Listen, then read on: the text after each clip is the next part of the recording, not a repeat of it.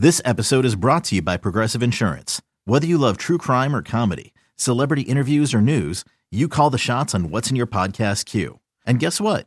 Now you can call them on your auto insurance too with the Name Your Price tool from Progressive. It works just the way it sounds.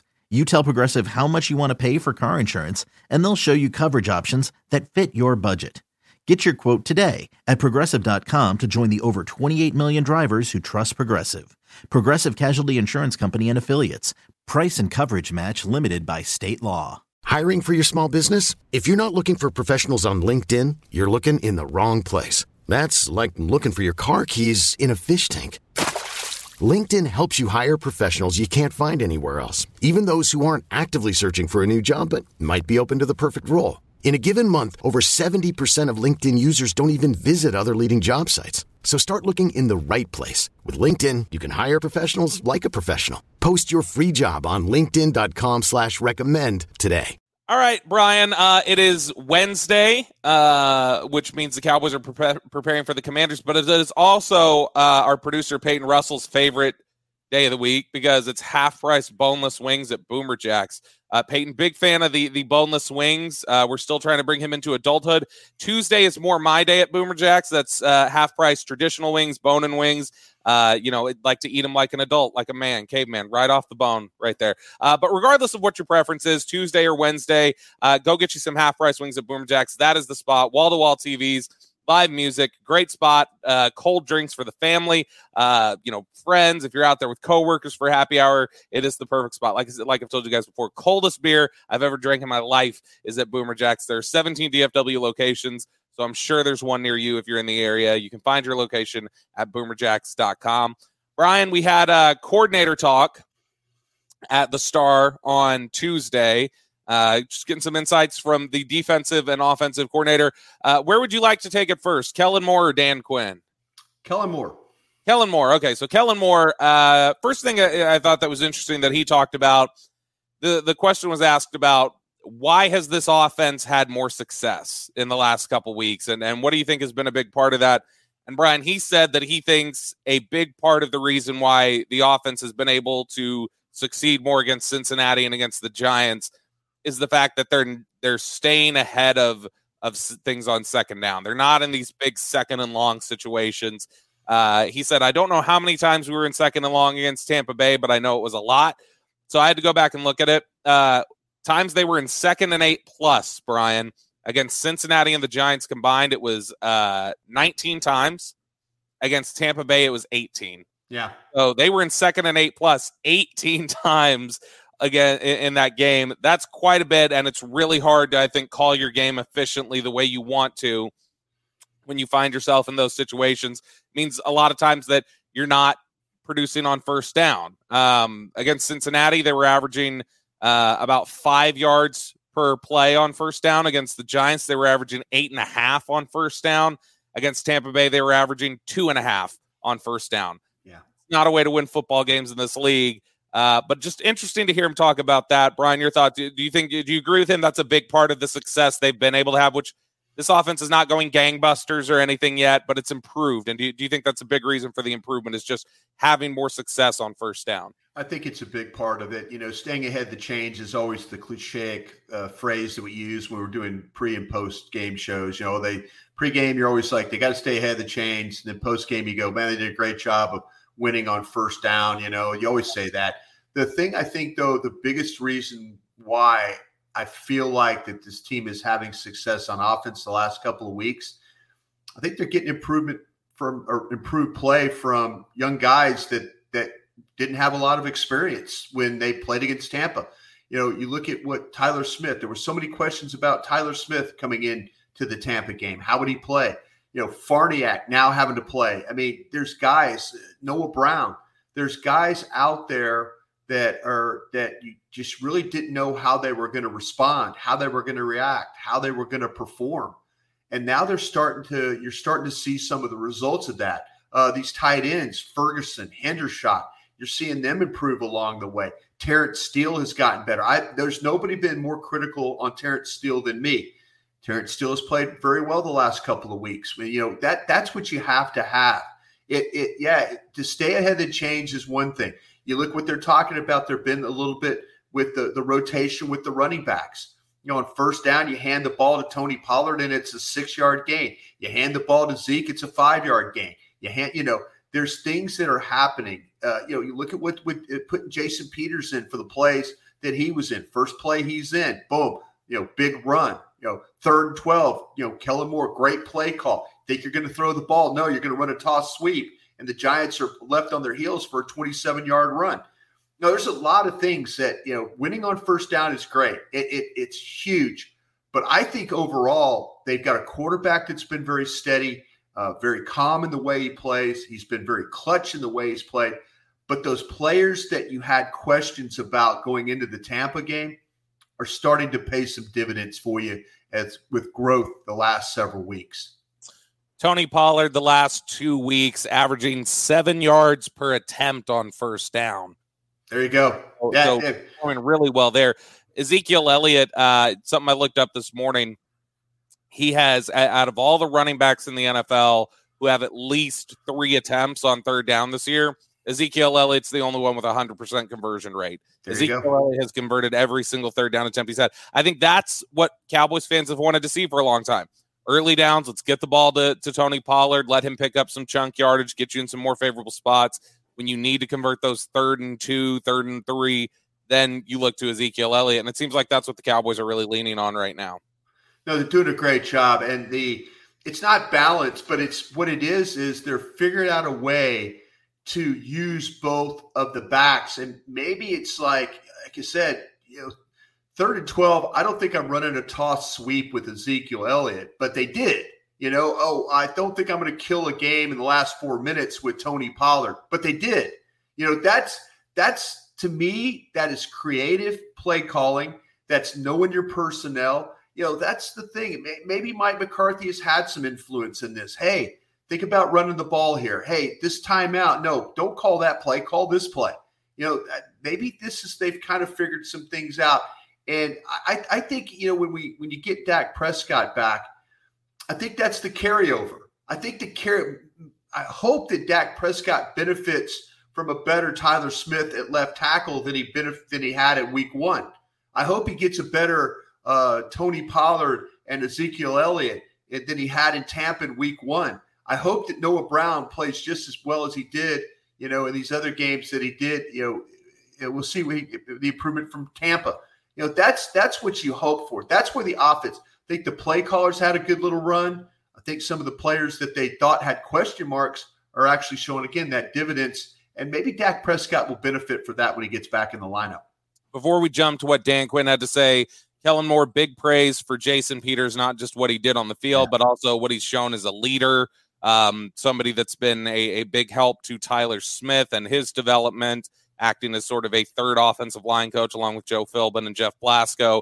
But your thoughts in general on the 14 snaps that Jason Peters played at left guard? I always saw one snap, Bobby, where I felt like that he was in the wrong, and it ended up being a long run. It ended up being the 3rd and 12 run. That when I watched him, it was like there was a little bit of hesitation. Everybody took a hard step to the left to make it all go, and then he was kind of like, I'm not sure the play call. So he kind of caught his guy, and then they were able to get the ball out on the edge. But when you talk about pass protection, I was worried a little bit about the lateral slide going inside. But man, it wasn't, he looked better at guard than I ever thought he would. And, the discussions that he's had, I know that Nick Eatman had a talk with him after the game, and Nick, when I was on with Nick with Cowboys Break yesterday, he was saying that Jason was saying, hey, this is my preseason game. This was my preseason game. The snaps he got, that's my preseason game. So I have a feeling that we're going to see more of Jason Peters in these games. He told Nick he could have played the whole game, but he says, I'm glad I just played the snaps I played because, again, it's about ramping this thing up, and they're going to need him. If he could be just a stable factor in this blocking scheme, and it can help Tyler Smith. I asked you this question yesterday on G-Bag Nation when you came on with our segment with us.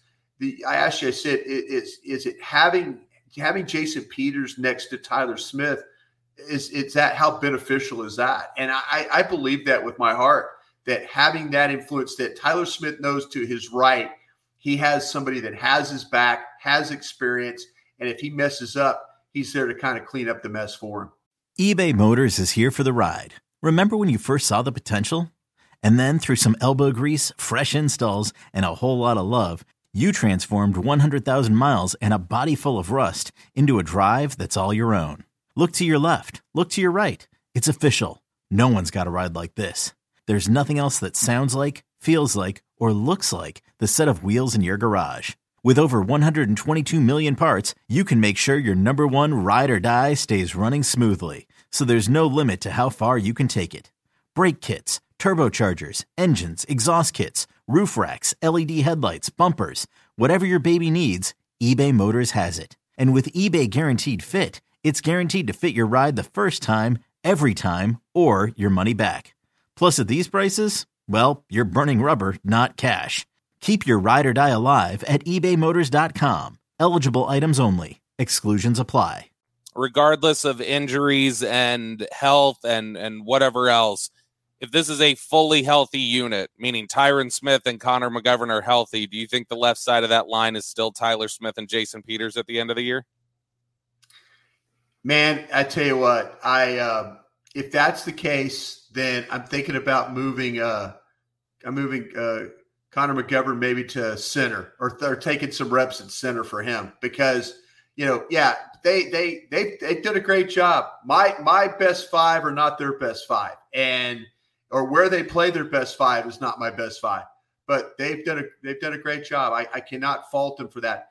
To answer your question, I had somebody tell me the other day that Tyron Smith is really coming along well, that his rehab and all that's coming. I don't know, man. I don't know. I say that. Tough to project. It's tough to project, but I think Tyron Smith is, after the season is done, I think they found their left tackle. Yep. I think they just ride this thing. It's much like we talk about when you ride the Cooper Rush thing. Well, probably not at quarterback, but at left tackle, I think I would ride this thing until because when is Tyron Smith going to come back? Is it December? December at the earliest. And if you're rolling well with Tyler Smith there and he's playing next to Peters and Peters is healthy and all that, man, that offensive line is hard to when they're playing well together, it's hard to pull guys out, put guys in there. You don't want to mess up that continuity at all. But I would say that they would keep the line the way it is until proven wrong. We'll talk about Dan Quinn really quickly here to finish things up. I thought he had an interesting discussion yesterday about they gave up a lot of yards to Daniel Jones on the ground. Yeah. He mentioned that was something that he had some concern about. He knew that Daniel Jones is a good athlete, that they like, getting him some opportunities to run the ball, but also he was able to break the pocket and run. That was something they struggled with Joe Burrow. And he said it gives them another opportunity he said it's part of the fun part of coaching for him, actually, is that it gives him something else to work on and something else, a new challenge to go after. He said the previous week, Joe Burrow breaking those runs, they had the 2 late hit penalties. Yeah. So he said one of the things they went through last week, they studied tape of how are other teams across the league taking down quarterbacks in the open field? What's getting flagged? What isn't getting flagged? How are teams, what are you're closing, so you try to pull up on a quarterback slide. What contact is getting flagged and what isn't? And so he said they really worked on that, and he was proud that they responded well to that and got a good idea of what the standard is for bringing down a quarterback in the open field. Is that, we talk about, the other, and we can couple this up a little bit. He talked about one of the advantages he thinks he has this year is it's not experimentation anymore. He knows what guys do well. That last year when they had success, a lot of times it was just trial and error. And now he feels like he's got a good grasp on what do my guys do well. So between that and also studying little things like what kind of hits get you flagged. Let's study this in the tape room this week. When fans have asked for a Sean McVay or a Kyle Shanahan, and man, why can't we have that guy here? That's the offensive side of the ball, clearly. But on the defensive side of the ball, it feels like they have that guy in Dan Quinn. They do. And you know what? And speaking of running quarterback, in a few weeks, they're going to have to deal with Jalen Hurts. Yep. With Philadelphia. So if the quicker you can clean that up, the better off I think you'll be in the long run. But yeah, I have complete confidence in Dan Quinn. I really do appreciate guys like Tom Dimitroff, who was my buddy Tommy D, who was a general manager in Atlanta, and he says, "Listen, you're going to love the coaches the Aiden Durdees and Joe Witts and Dan Quinn." He goes, "You're going to love those guys." He goes, "We are a half away of a Super Bowl from all still being here working in Atlanta. If they win that Super Bowl, Dan Quinn probably doesn't lose his job." Yeah. But Tommy D told me, Thomas Dimitroff told me, he goes, "You are going to love the way these guys teach. You're going to love the way they prepare, and you're going to love the way that they go about their jobs." And he has not been wrong one bit about Dan Quinn and what him and his staff bring to this defense. One of the things I like that Dan Quinn said on Tuesday, talking about DeMarcus Lawrence's mindset, he said, look, I know D-Law can be kind of the forgotten man. He's like, I assure you, he's not forgotten here in this room. He's not forgotten in the opposing coaching staff rooms across the league. But one of the lines I like that he had yesterday was, he said, toughness is a talent too. That we talk about certain talents that guys have, and he's like, toughness is one. And we probably don't talk enough about that as being a trait or a talent that somebody has. But D-Law has that in spades, and he's a guy who's got edge, competitiveness, toughness.